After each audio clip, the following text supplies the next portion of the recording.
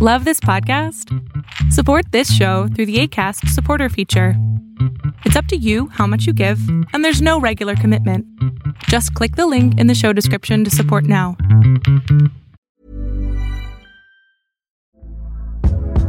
Hey there, it's Michelle Norris. I'm host of a podcast called Your Mama's Kitchen. When I travel, I'm usually looking for a way to find a taste of home when I'm not at home. And one of the things I love to do when I am at home is entertain. And Airbnb allows me to do that. When I was in California recently, I rented a house that had a great kitchen. And when we were sitting around the table, we were all thinking, we're in someone else's house. Someone could be in all of our homes as well.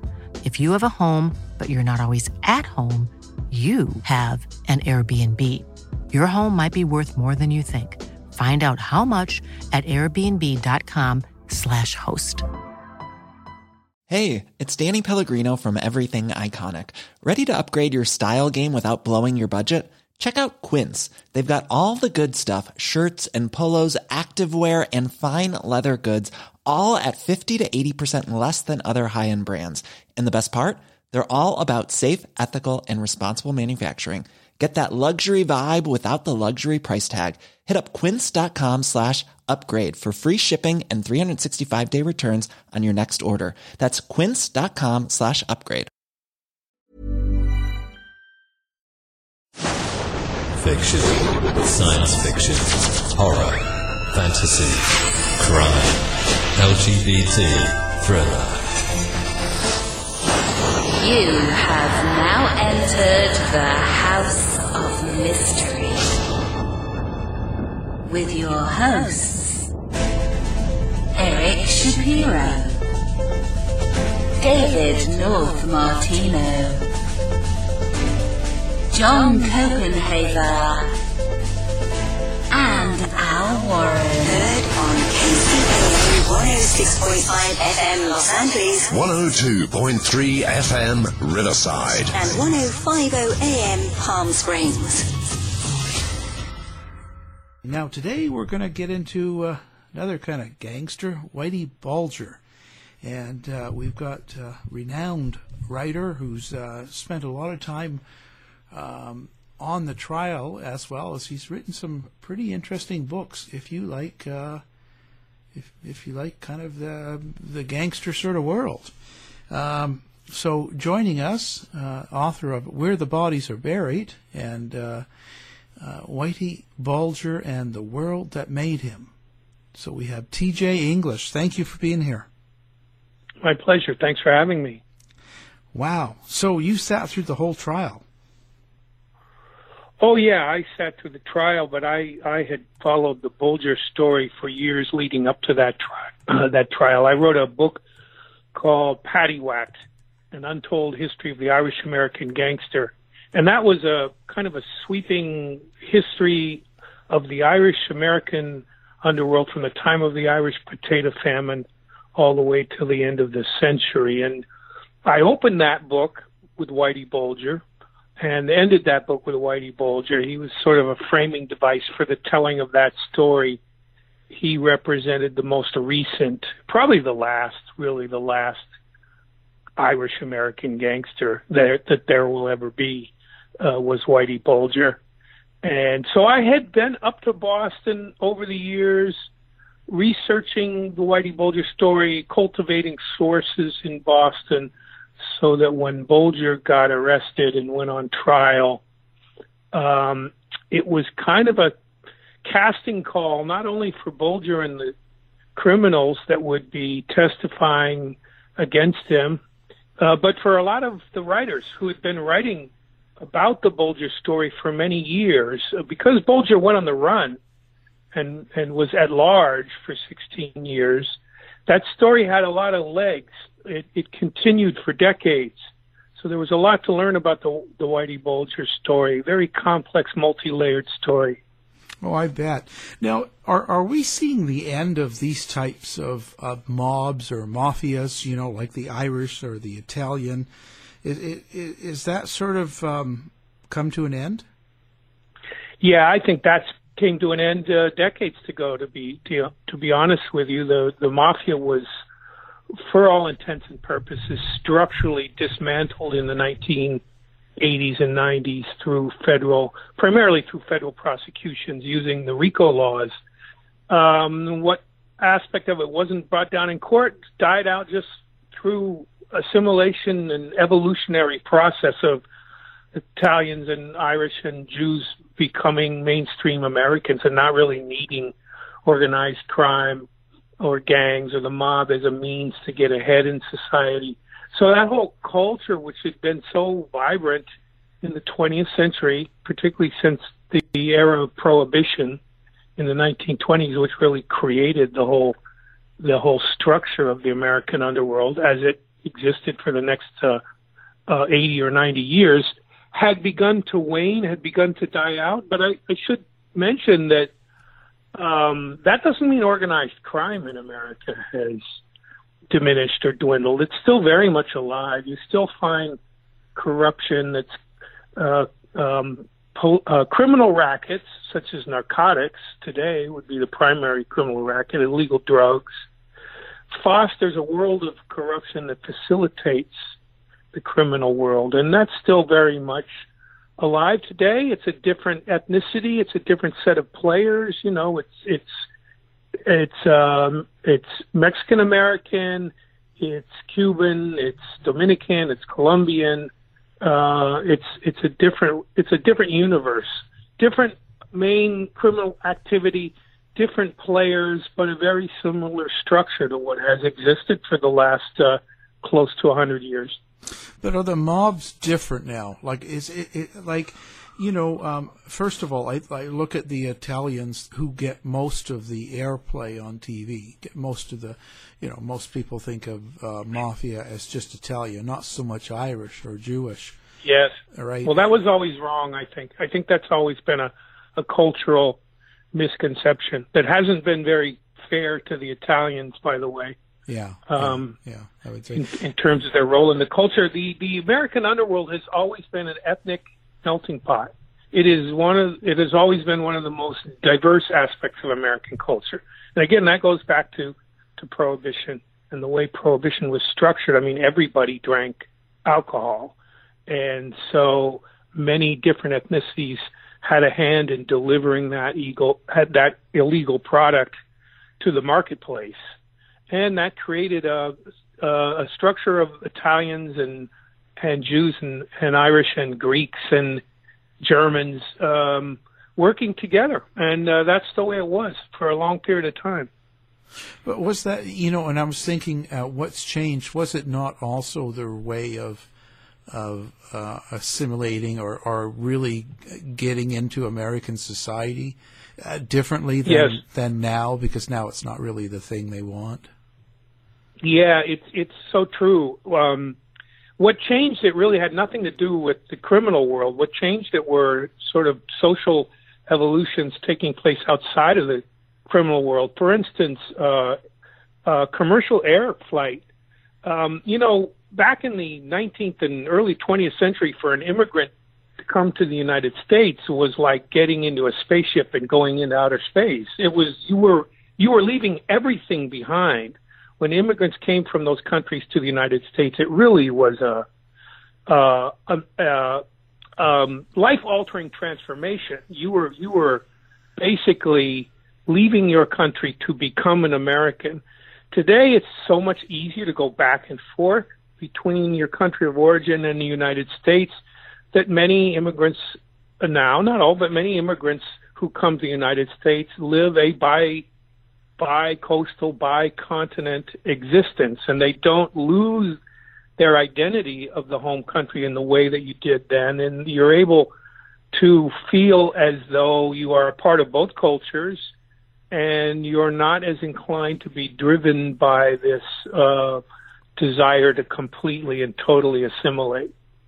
Yeah, I'd imagine, because if you immigrated here in 1880 or 1910 or 20, you were coming here for good. That wasn't like it is today. You can't just fly all over the place.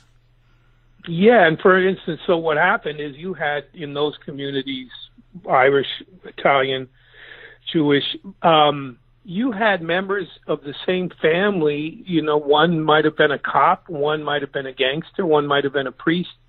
you had a process of immigration that involved different members of one family becoming involved in different institutional areas of employment and careers in the United States. And that led sometimes to a type of corruption. It's possible. I mean, we're here to talk about Whitey Bulger. Whitey Bulger's brother, Billy Bulger, was the most powerful politician in the state of Massachusetts, president of the Massachusetts State Senate. That was a throwback to the days of the mob back in the early part of the 20th century, when that would be very common, that you would have that within one family. And so that's, when I talk about organized crime and I write about organized crime, I'm really talking about the point at which the underworld and the upper world intersects. That is what makes organized crime functional. And that's why it's so deeply rooted in American culture, and it has passed from generation to generation and remained steadfast even when the ethnic face of it does change. I wonder, do you think that's why, like, people kind of idolize these types of gangsters, right? Like, it's not a worship, but it's kind of like, you know, The Sopranos. It was like it's celebrated. Al Capone, like all of these gangsters, Bonnie and Clyde, all these people that were involved in this sort of lifestyle. Is it because it was really kind of I don't know, Robin Hood, or it's kind of like a protector, a helper of the community at the same time they do things wrong? It can be all of those things. I mean, we find it fascinating. Some people idolize. I'm not sure everyone does. I think you can find these stories riveting and fascinating without idolizing them. And certainly I hope and feel that I write about them because they're amazing life stories to be told. Not necessarily, I don't necessarily mean to idolize or promote it or glorify it. It just happens to be a fascinating aspect of the American process. I think part of it is quite obvious. People are fascinated by somebody going over to the other side of the law and taking matters into their own hands. And if there's a point of identification there, it's often around the concept of business. You know, I've interviewed a lot of criminals from different ethnicities over the decades, and most of them, you ask them what they do for a living, they'll tell you they're a businessman, that they're a businessman. That's how gangsters see themselves. Organized crime is the undertaking of business. It's done illegally, so you're operating in a world where you're on the other side of the law, laws are being broken, and violence is used. You're often, in the criminal world, is distinguished by people taking matters into their own hands in ways that are quite fascinating to those of us who can't do that. So I think part of the attraction that these stories have to people is, you know, it's some guy who's all his life run a business or done things the legal way and dealt with all the frustrations that are involved in that.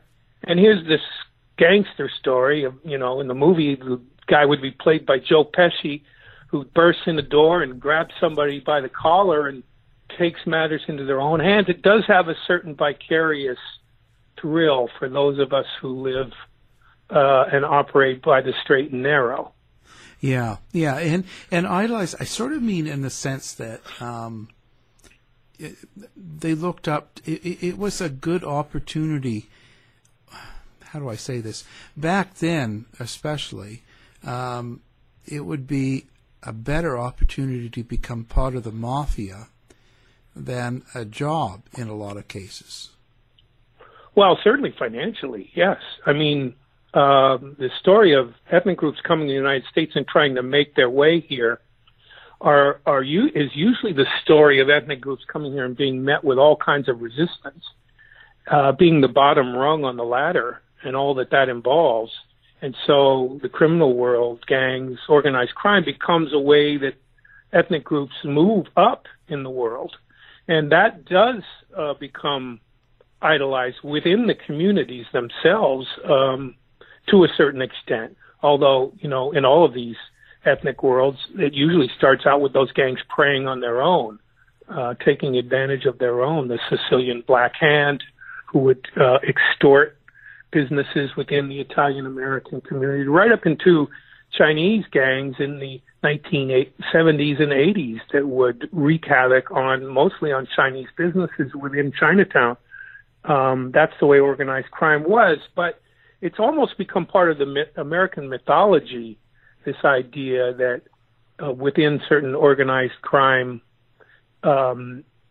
ethnic communities that gangs and gangsters and mobsters play a role in taking care of their own and moving things forward for their own and being part of the advancement of that ethnic group.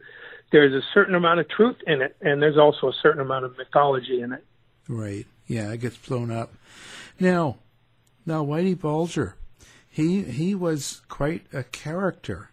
Were you surprised, actually, that he was killed within that first day getting moved to the new prison? Well, the fact that his life ended in the way that it did was not a surprise. Most people probably felt that's the way it would end, or even that it should end. That there was some kind of poetic justice to Whitey Bulger going out that way.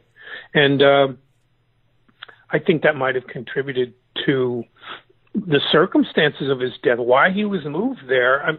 The big question about this murder, is why was Whitey Bulger moved into this prison and put into general population where, in all likelihood, he was going to meet that kind of result? He had a lot of enemies. Up until that point, he'd been in prison for 15 years, and they'd been keeping him in isolated lockup. So the decision was made to completely leave him exposed. To me, it looks like and feels a lot like a state-sanctioned murder, that he was moved there to be murdered. I don't think we'll probably ever get the truth of it, because the Bureau of Prisons is a federal bureaucracy that doesn't really have to answer to the public. So they will just say no comment to questions about the circumstances of this murder. But I think it's possible that he was set up to be murdered, that he was moved there to be murdered. So you think it was a long time coming? Like it's somewhere back in time, and someone that's in the right place at the right time in the prison system was able to manipulate this? Yes. I think that there were hitmen there ready and waiting for him, and had taken on that assignment, and been given that assignment and taken on that assignment, and that assignment was facilitated by someone in the criminal justice system who made the decision to have him move there, and then those who authorized the move. For a federal prisoner to be moved from one prison to another involves a process of authorization in the Bureau of Prisons, and also it's my understanding that the FBI signs off on that, and the Attorney General. So that move was authorized by a lot of people. And even a casual observer of the situation would know that moving Whitey Bulger to general population, to a prison, by the way, that from what we've been learning has a history of violence, was understaffed. There's been a number of violent incidents at this prison in the last 12 months. So it's pretty baffling, but I think most people feel Whitey Bulger got what he deserved, so you're not going to find a lot of people upset about it or even questioning it. Right, yeah. Now, he was 89 years old. Now, also what I hear, he was in a wheelchair, so he wasn't like real physically fit. Well, yeah, that's interesting. I mean, they had to wait until that guy was completely incapable of defending himself before they could kill him. Maybe that's a testament to the fierce reputation of Whitey Bulger. But the other thing that's so curious about that to me is he had a bad heart. He probably would have been dead in 6 to 12 months from his heart condition. They could easily have, if they wanted to, this guy could have been allowed to die of natural causes. I think the main reason he was murdered was that it was an affront to people in the criminal world, and also to many people in the on the criminal justice side, it was an affront to them that Whitey Bulger would die of natural causes. And so somebody took matters into their own hands. There certainly was no compelling reason for him to be murdered other than just revenge. Yeah, and the way, I mean, with the eyes gouged out and the tongue was cut, and he was beaten with a wrapped lock, or like a wrapped sock with a lock in it or something. Yeah. So sounds that was, like a. Yeah, it sounds. Well, that was all because he was a snitch. You know, Whitey Bulger, aside from being, or along with being, a powerful organized crime figure out on the streets who had a reign of power in Boston for close to 20 years, he was an informant for the FBI, unbeknownst to anybody at the time. This is things that we found out about Whitey Bulger after he went on the run. He had this privileged relationship with the FBI in particular, and was enabled and protected to a large extent by the criminal justice system. And it was believed that he particularly was feeding the FBI information about the mafia, about Italians in the New England area. So, yes, he had a long enemies list, Whitey Bulger, by the time he was caught. There were all the criminals that he snitched on, and then all the people in the criminal justice system who were caused a great deal of embarrassment and shame after it was revealed that Bulger had actually been working for the government while he was out there killing people and committing his crimes. So that's interesting. So now, the FBI was letting him do his deeds. Like he killed what, at least 19 probably. I don't know. He killed 2 young women with his bare hands, strangled them to death. They weren't even criminals. Yeah, he killed for a long time, over a long period of time, and it got to the point where he and his partner, Steve Fleming, who was also an informant for the FBI, they had killed so many people and gotten away with it that they started to have delusions of grandeur and started doing killings that really didn't have that much to do with business. They were just, I think, doing them because they knew that they could do it and get away with it. So what stopped? What changed to create it where the FBI all of a sudden decided, well, enough, you know? The FBI never did decide that. What happened was Bulger's handler was a guy named John Connolly, who was also from South Boston. The legend is they knew each other from childhood, and later in life, Connolly reached out to Bulger and made the proposition that he be his top echelon informant. That's what they call it within the FBI. And he's the one who signed Bulger on as an informant, and it was a tremendous feather in the cap of John Connolly. His career went through the roof, and they made some big cases against the mafia in the following years, and John Connolly got a lot of credit for those cases. And this relationship went on for 20 years. And it was only in 1994, I believe it was, 94, 95, John Connolly retired after 20-plus years in the Bureau. And when he retired, Whitey Bulger was closed out as an informant at that point. And that made Whitey Bulger vulnerable. And in fact, another law enforcement agency, the DEA and the Massachusetts State Police, were building a case against Bulger, and they were ready to come after him. And John Connolly, even though he was recently retired, he had a lot of contacts in the criminal justice world. He got wind of the fact that this investigation was coming to a head and the arrests were about to go down, and he tipped off Whitey Bulger. And Whitey Bulger went on the run. And that's how that happened. And Whitey Bulger remained on the run for 16 years. The theory was that the FBI really didn't want to find him because of the embarrassment it was that it started now to come out that Whitey Bulger had been an informant all those years. And it was really quite a scandal. It was a huge scandal that rocked the criminal justice system in New England in particular for the next, however many years until they did finally catch Bulger and put him on trial. So now, did anybody in the FBI pay for having him as an informant? As in, did they end up in prison or in trouble themselves? John Connolly's in prison for life. He's never going to get out. He was found guilty of facilitating one of the murders that Bulger and Flemmi committed. And he was put on trial in the state of Florida where that murder took place. And he's never getting out. I interviewed him by phone a few years ago while he was in prison and got his side of the story. I think in some ways Connolly is certainly guilty, but he also was used as a scapegoat when the time came that someone would take the blame for this Bulger relationship. It was all put on Connolly. And the truth is, what Connolly was doing was authorized by everyone within the chain of command over the years. Different supervisors came and went, and they all signed off on this Bulger relationship. And there were a lot of things about the Bulger relationship that had a bad stink to it. There were some good agents and some good cops out there that smelled a rat and felt this guy Bulger was out here killing people, committing crimes, but that you couldn't touch him. You couldn't make a case against him. When other agencies tried to make a case against Bulger, the FBI sabotaged it. They actually sabotaged the case.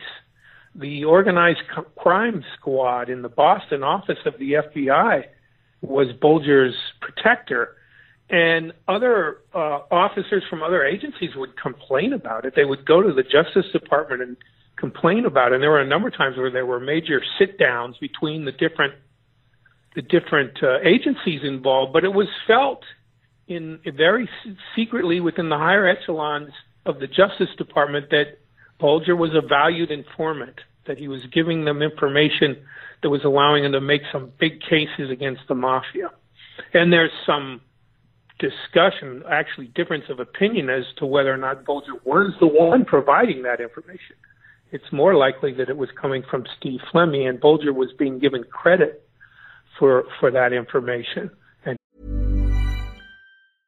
Ready to pop the question? The jewelers at BlueNile.com have got sparkle down to a science with beautiful lab-grown diamonds worthy of your most brilliant moments. Their lab-grown diamonds are independently graded and guaranteed identical to natural diamonds, and they're ready to ship to your door. Go to BlueNile.com and use promo code LISTEN to get $50 off your purchase of $500 or more. That's code LISTEN at BlueNile.com for $50 off. BlueNile.com, code LISTEN. Hey, it's Ryan Reynolds, and I'm here with Keith, co-star of my upcoming film, If, only in theaters May 17th. Do you want to tell people the big news? All right, I'll do it. Sign up now and you'll get unlimited for $15 a month and 6 months of Paramount Plus Essential Plan on us. MintMobile.com/switch. Upfront payment of $45 equivalent to $15 per month. Unlimited over 40 gigabytes per month. Face lower speeds. Videos at 480p. Active Mint customers by 531.24 get 6 months of Paramount Plus Essential Plan. Auto renews after 6 months. Offer ends May 31st, 2024. Separate Paramount Plus registration required. Terms and conditions apply if rated PG. Millions of people have lost weight with personalized plans from Noom. Like Evan, who can't stand salads and still lost 50 pounds. Salads generally for most people are the easy button, right? For me, that wasn't an option. I never really was a salad guy. That's just not who I am. But Noom worked for me. Get your personalized plan today at Noom.com. Real Noom user compensated to provide their story. In 4 weeks, the typical Noom user can expect to lose 1 to 2 pounds per week. Individual results may vary. If you're looking for plump lips that last, you need to know about Juvederm lip fillers. With Juvederm Volbella XC and Juvederm Ultra XC, your lip look, whether it's subtle or bold, can last up to 1 full year with optimal treatment and no additional maintenance. Find a licensed specialist and see if it's right for you at Juvederm.com today. That's JUVEDERM.com. Add fullness to lips in adults over 21 with Juvederm Volbella XC or Juvederm Ultra XC. Do not use if you have severe allergies or a history of severe allergic reactions, or if you're allergic to lidocaine or the proteins used in Juvederm. Tell your doctor if you have a history of scarring or taking medicines that decrease the body's immune response or that can prolong bleeding. Common side effects include injection site redness, swelling, pain, tenderness, firmness, lumps, bumps, bruising, discoloration, or itching. As with all fillers, there's a rare risk of unintentional injection into a blood vessel, which can cause vision abnormalities, blindness, stroke, temporary scabs, or scarring. For full, important safety information, visit Juvederm.com. Connolly was making sure that happened. But the supervisors within the bureaucracy defended and protected Bulger over the years. And that's the real scandal. And to me, the book I wrote, Where the Bodies Were Buried, is really about that. It's not so much about Whitey Bulger. A number of books had been written about Whitey Bulger already by the time I wrote mine. But I felt what really hadn't been dealt with was the ways in which the system enabled Whitey Bulger, the ways in which the system gave Whitey Bulger his power, made him the powerful criminal out on the street and in the underworld that he was. Now, do you think Whitey Bulger was one of a kind in the sense that it was only him, that the FBI wasn't doing this with other people as well? Oh, they're doing it with hundreds of people. Right. They're doing it all. Every state in the United States has versions of this arrangement. It could be in the Midwest with an informant that's inside some white supremacist organization. It could be in the Southwest with a Chicano gang member. It could be anywhere. The use of informants is pervasive in American law enforcement, and it exists at every level, from local police departments up to federal agencies like the DEA and the FBI. It's been glorified in movies to the point where people in law enforcement believe that it's daring to use informants in this way. And agents who have this particular skill of cultivating informants and using informants rise high in their worlds through the use of it. The dark side of it is these relationships often go bad. That the criminal plays the agent, that the criminal has street smarts and is more attuned to the ways of the criminal world than the agent is, and that the agent gets played. And there's also corruption within these relationships quite often. Payments, money, gifts. It's a dark area of the criminal justice system that operates in this country every day at every level. Yeah, now, and so when you say that is happening in every agency at different levels, how do they, because Whitey Bulger was out killing people. And yes, he was. Now, so there's are all of these informants committing acts that are unlawful, or are they just pretending? Like, how do we know? No, quite a few of them are. The theory behind use of informants is to get someone who's at a level of the organization that they have privy to a lot of things about the organization, but they're not at the top. An informant is used usually to bring down someone above them in the organization. One of the flaws with Bulger was that he was a boss of a criminal organization, and that's it. That's a no-no within law enforcement, to forge that kind of relationship with a boss, because, of course, that guy is going to manipulate that situation to the advantage of his organization.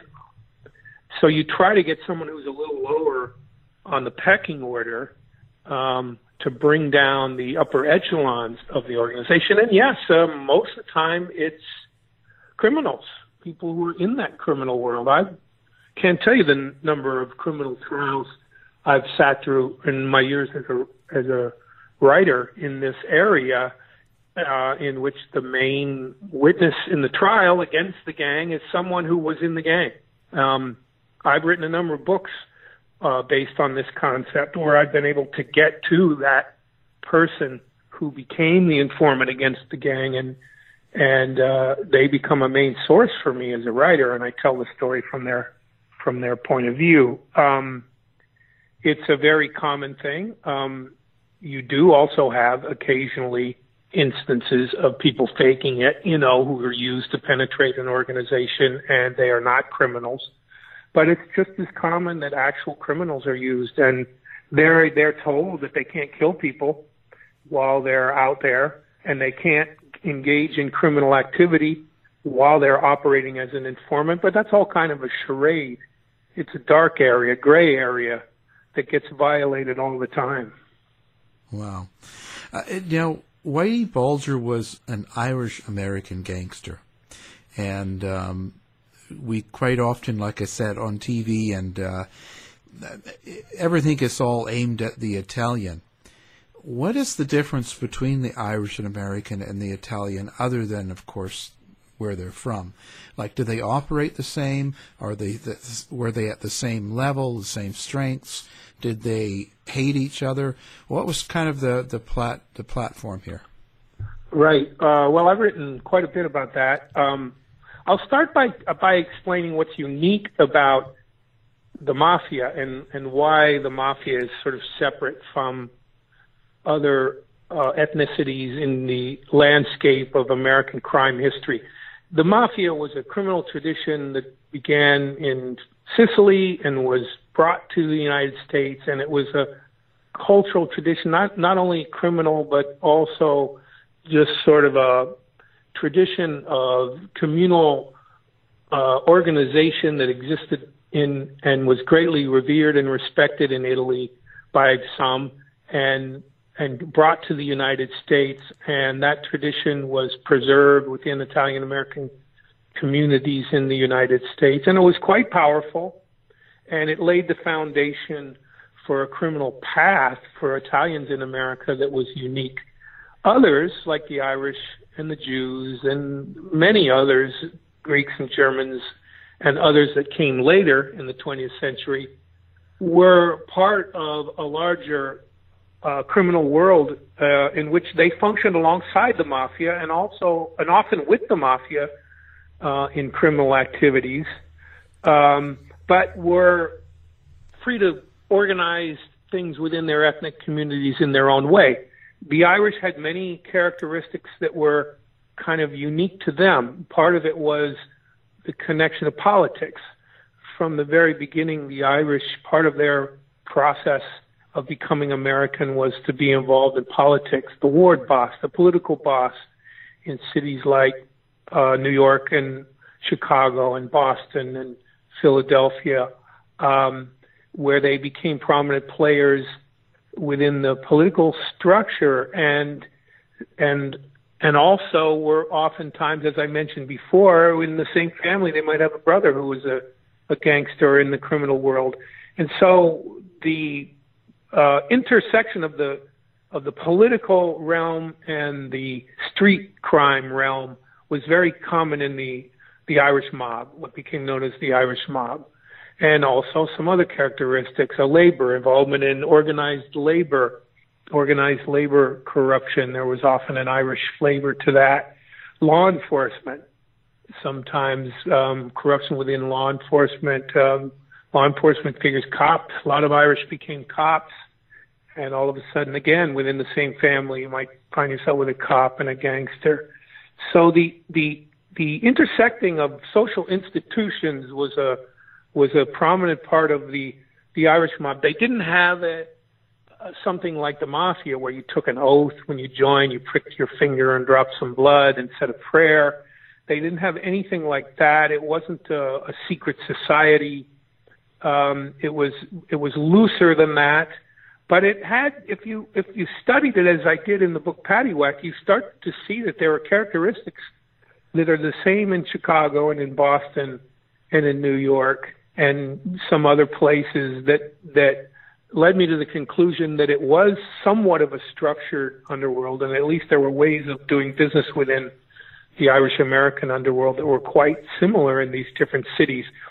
And that story, the story of the Irish mob, is at the root of the development of our big American cities, the ones in the Northeast, but also in the Midwest, like Kansas City.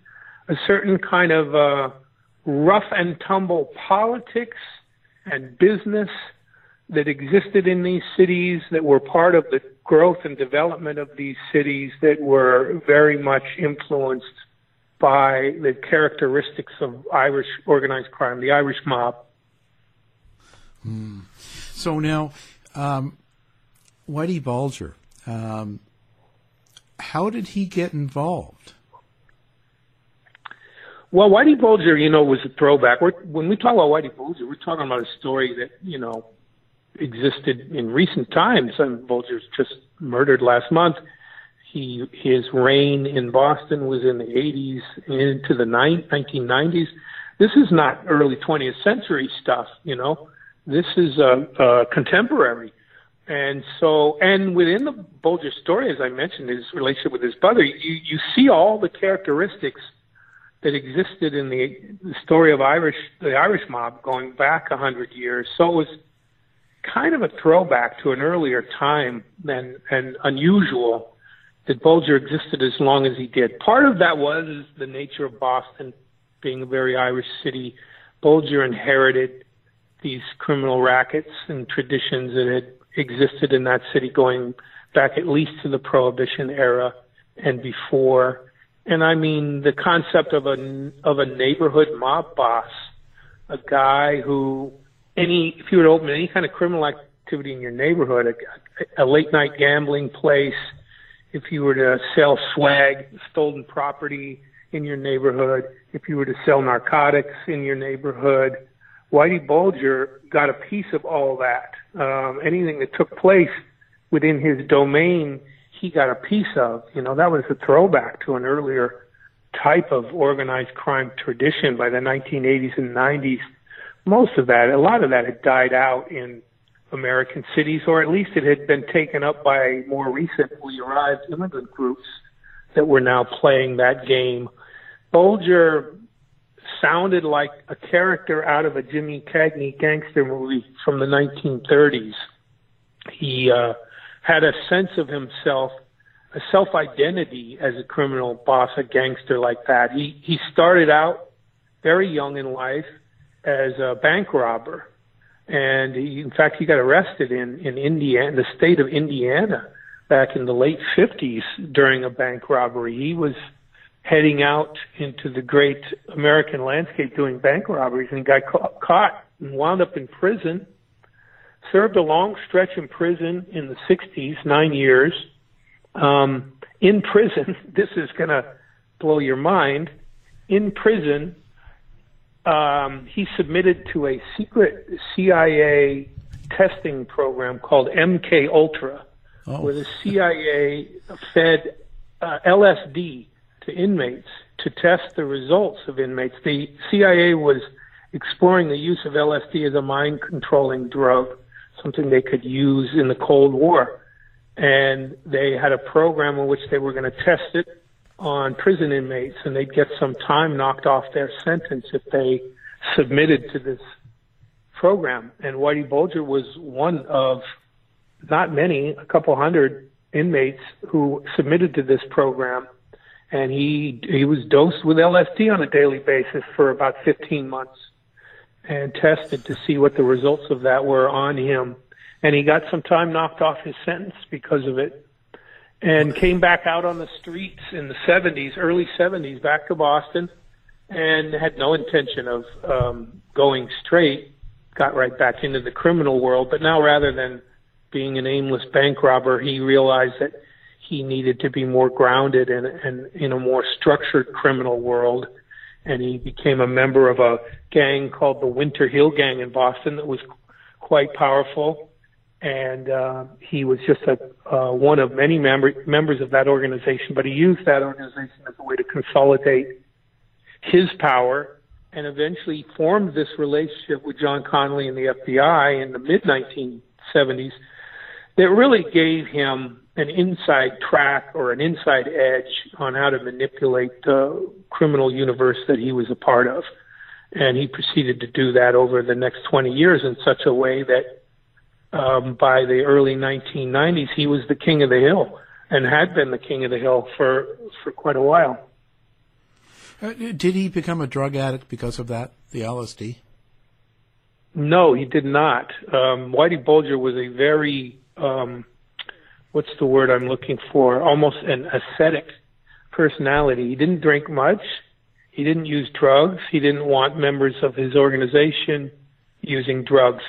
The LSD thing, though, did have a profound impact on him. And then later, when he was finally captured and put on trial, there was some thought given to that he would use it as a defense in his criminal case and say that he was ruined he was damaged, irreparably damaged. He did always complain over the years that it had created problems, that he had tremendous headaches, that he had insomnia, that he was given to bouts of rage and loss of temper. There may have been effects, there may have been consequences from that use of LSD that we'll never fully know about. Of course, that was a highly secretive program, right. MK Ultra. Nothing was known about that program until decades after it took place, until the late, I believe it came out in maybe the late 1970s or 1980s that program ever even existed, and the FBI admitted that it did exist. I mean, the CIA, not the FBI. Yeah. Now, what was his total murder count, or do we know? Like, what he is was his charged? part? He was charged with 19. He was found guilty of 11 of those murders. But the amazing thing about the Bulger story is the two main witnesses against him, who had been members of his gang, his partner, Steve Flemmi, and another gangster by the name of John Martorano. John Martorano admitted to 21 murders. Steve Flemmi admitted to 11 murders. Whitey Bulger was found guilty of 11 murders. That's a lot of murders. Yeah. That's a lot of murders that was taking place in the Boston underworld in the late 60s, 70s, and into the 80s. And a good portion of these murders were committed by criminals who were operating within a special relationship as informants for the FBI. Wow. So the FBI was aware of a lot of these murders then? Yes. Yeah, they covered up for him. One of them that's truly scandalous involved a gangster by the name of Joe Barboza. Before Bulger was in power, the most notorious criminal in New England was named Joe Barboza. And Joe Barboza, unbeknownst to anyone on the street, was the FBI's very first informant of that level. Hoover had been embarrassed by the testimony of Joe Valachi. This is going way back, but people of a certain age might remember this, and it's very important history. Joe Valachi was the first mafiosi to testify publicly.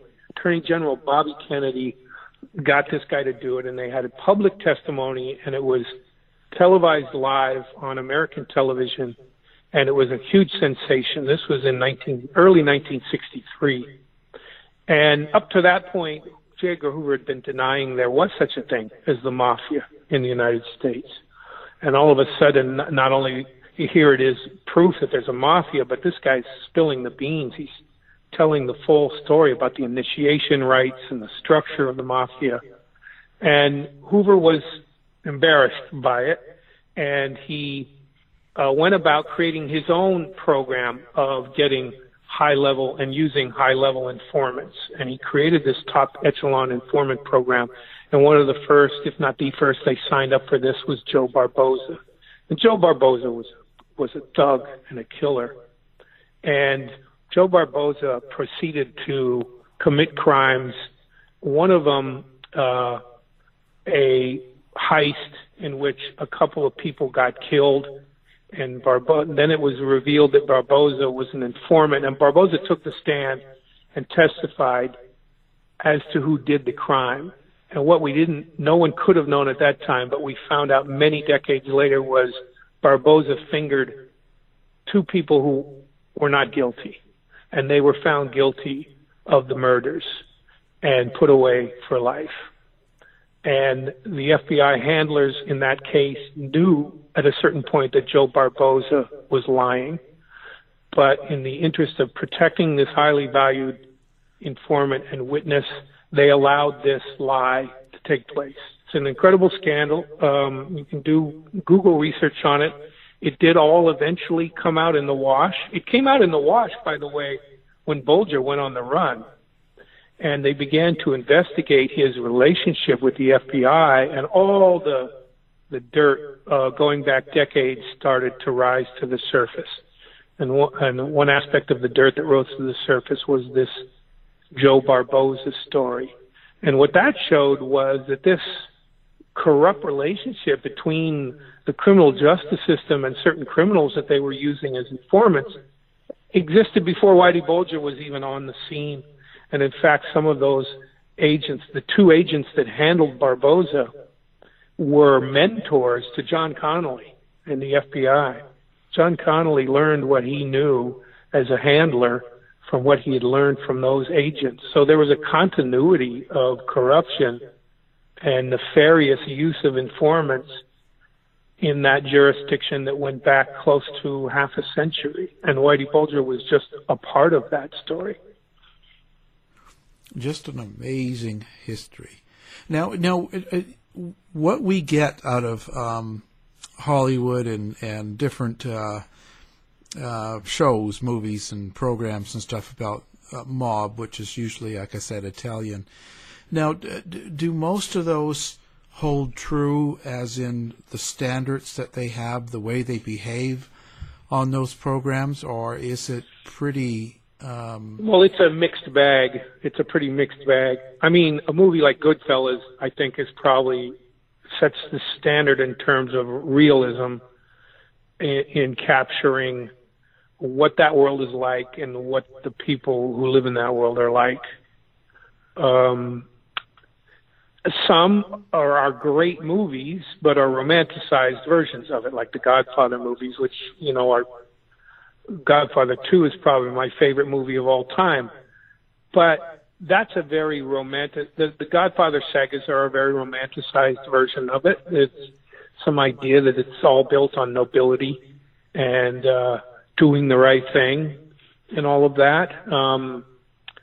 You know, that leader is some sort of noble figure with all kinds of attractive leadership qualities, and that can be true. I mean, Whitey Bulger, in fact, had some admirable leadership qualities. You know, I mentioned that he was not a drug user. He was a serious-minded guy. He read books. He had a sense of himself as being disciplined. He was a health nut. He kept himself in really good shape. If Whitey Bulger had chosen another avenue in life, he probably would have been successful at it in some way. He chose the criminal world. Yeah, in terms of movies and books and popular culture, there's some good ones and there's some bad ones. It's a narrative that's easy to sensationalize and does often get sensationalized. But then, you know, in the work that I've done, you come across a story like the story of Whitey Bulger. I mean, you couldn't make up a lot of aspects of this story. The thing that always strikes me about the criminal world in the United States is you don't have to fictionalize much to come across stories that are just like larger than life or hard to believe or defy belief in the characteristics of the story. The Bulger story, as I was just mentioning it to you, the scope of the corruption getting passed on from generation to generation, to me, that's a vastly superior story narrative than a lot of what gets passed off as real life crime stories, you know, on television and in movies. I bet. So now, how do people get a hold of you? You have a website. It's called what? TJ English Online? Yeah, TJ-English. I have a website. I mean, you can just Google the name TJ English and you'll get a lot of information. I've published 8 books on different aspects of the criminal life, the criminal world, the criminal justice system. I did a trilogy of books about the Irish mob. I'm in the midst of doing a trilogy of books on the Cuban. Wrote a book about the mob in Havana, Cuba in the 1950s, how they turned that into sort of a paradise for themselves until Fidel Castro and the revolution came along and spoiled the party. I've written about a Vietnamese gang in Chinatown in New York. I've come at this aspect from a lot of different angles, both historical and contemporary. It seems to be an inexhaustible topic in the United States. Sure does. Well, again, our guest has been TJ English. Thank you very much for being here. Thanks for having me. It's rare that we get an opportunity to talk about this at length and in depth, so I appreciate that. Thank you. To find out more about our show, guests, or to listen to past shows from our archive, please go to www.houseofmysteryradio.com. Show's over for now. Was it as good for you as it was for me? Well, good night. This has been a production of Something Weird Media. I'll be back. Hi, I'm Daniel, founder of Pretty Litter. Cats and cat owners deserve better than any old-fashioned litter. That's why I teamed up with scientists and veterinarians to create Pretty Litter. Its innovative crystal formula has superior odor control and weighs up to 80% less than clay litter. Pretty Litter even monitors health by changing colors to help detect early signs of potential illness. It's the world's smartest kitty litter. Go to prettylitter.com and use code ACAST for 20% off your first order and a free cat toy. Terms and conditions apply. See site for details. Hey, it's Paige DeSorbo from Giggly Squad. High quality fashion without the price tag. Say hello to Quince. I'm snagging high-end essentials like cozy cashmere sweaters, sleek leather jackets, fine jewelry, and so much more. With Quince being 50 to 80% less than similar brands. And they partner with factories that prioritize safe, ethical, and responsible manufacturing. I love that. Luxury quality within reach. Go to quince.com/style to get free shipping and 365-day returns on your next order. Quince.com/style. You've been listening to the House of Mystery radio show. To find out more about our guests, hosts, or shows, go to www.houseofmystery.com. Show's over for now. Was it as good for you as it was for me? Well, good night. This has been a production of Something Weird Media. I'll be back.